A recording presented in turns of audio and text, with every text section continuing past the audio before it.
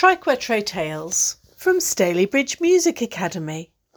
Riley the Recorder's Research.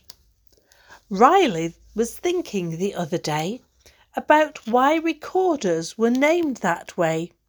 He looked in libraries and online, read books, watched videos, which took up time. He discovered that in early France it meant to memorise, so songs enhanced.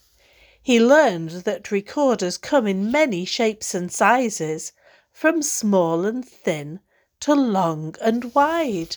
There were a few surprises. Riley found that around the world recorders were played by boys and girls. The ney, the cloy, the flageolet are some types that children play.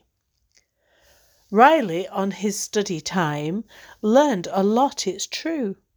Now he says it's your turn. Let's see what you can do.